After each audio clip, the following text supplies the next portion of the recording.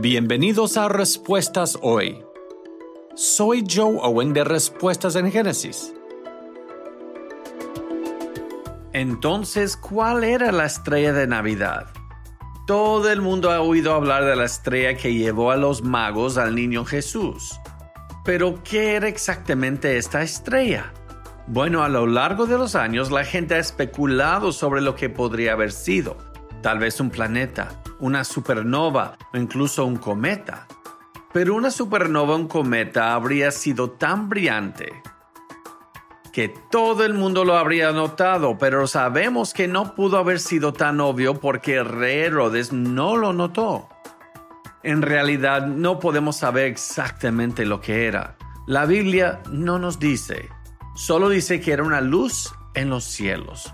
Pero es probable que fuera un evento sobrenatural para cumplir la voluntad de Dios. Lo que sí sabemos es que esta estrella llevó con éxito a los magos a adorar al Rey Jesús. Dios está involucrado con su creación y glorifica a su Hijo Jesús. Si quieres aprender más sobre nuestros orígenes, el Génesis, la creación y el Evangelio, visita nuestra página web respuestasengenesis.org, respuestasengenesis.org.